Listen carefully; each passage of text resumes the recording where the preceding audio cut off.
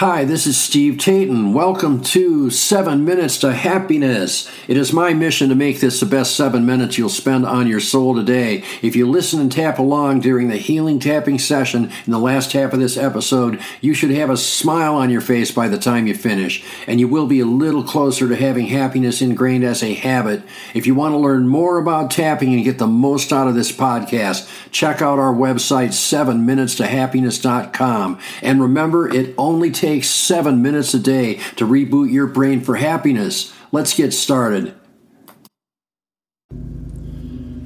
Hey, it's Steve Tayton here. Welcome to episode 11. We are frightened by angry people and criticism. Why we can't take it personally. It is Laundry List Wednesday, and this is straight off the laundry list. I want you to think when you were a child. Think of your parents yelling at you or yelling at each other. It was scary. They were bigger than you. When you were young, they were your whole world. They were always right. They had a godlike presence. And when they yelled at you, when they did or said inappropriate things, you took it to heart as truth. Even if they were just yelling and venting and calling you all these horrible names, combined with the flight or fight, that was a direct line to your subconscious. And it's stuck there. And if this did happen to you a lot, then you were in flight or fight a lot. And there are a lot of those insults that were disguised as discipline that have taken root in your subconscious, in your self-image, and even in your body. The consequences of this are that whenever you are around somebody who is angry or critical, it can take you back to that time when you were a little child being yelled at. It can take you back to being a 2-year-old, a 3-year-old, a 5-year-old, a 6-year-old, whatever. When you are being threatened and abused by somebody who's bigger than you. And of course, you're going to have that fear of being hurt. So, how do we heal this?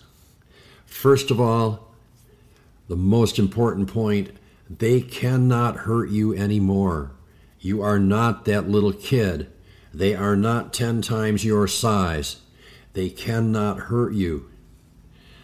And every angry person, just because somebody is angry, it does not mean they're about to abuse you, no matter how much you may feel that way inside, no matter how much that heart starts to pound, how much you start to shake, how much that feeling inside and that memory of abuse happens. It's just a memory, and it's not really relevant for now.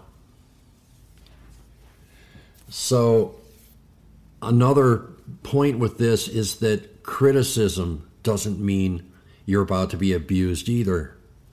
It is just criticism. It's just input, it's just data. Unfortunately, it is still linked up into your brain. It is linked to abuse.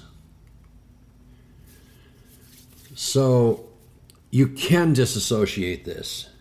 And one of the best ways is to just be able to admit that you're wrong from time to time. You can actually practice this until you're able to do it.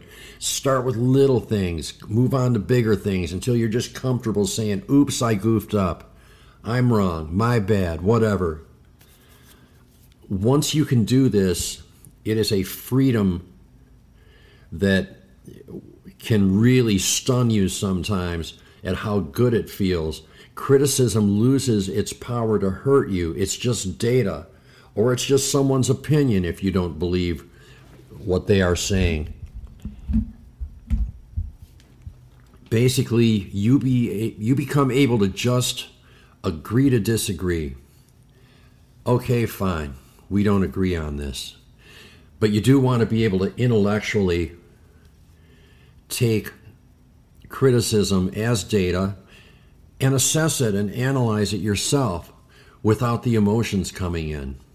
And once you're able to do that, you're able to have just a lot better life, you're a lot happier life. And once again, the goal of this podcast and my goal in my healing of the 35 years I did of searching and trial and error is simply to be happy.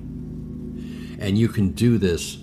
And being able to not be scared of angry people or of criticism anymore is a really big step in that direction.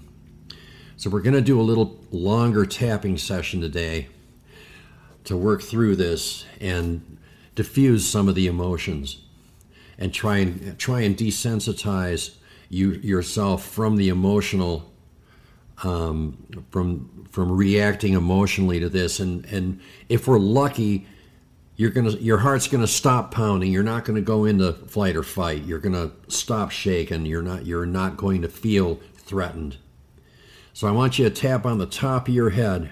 I no longer allow the anger or criticism of others to scare me or trigger me. People who are angry don't always pose a physical threat to me.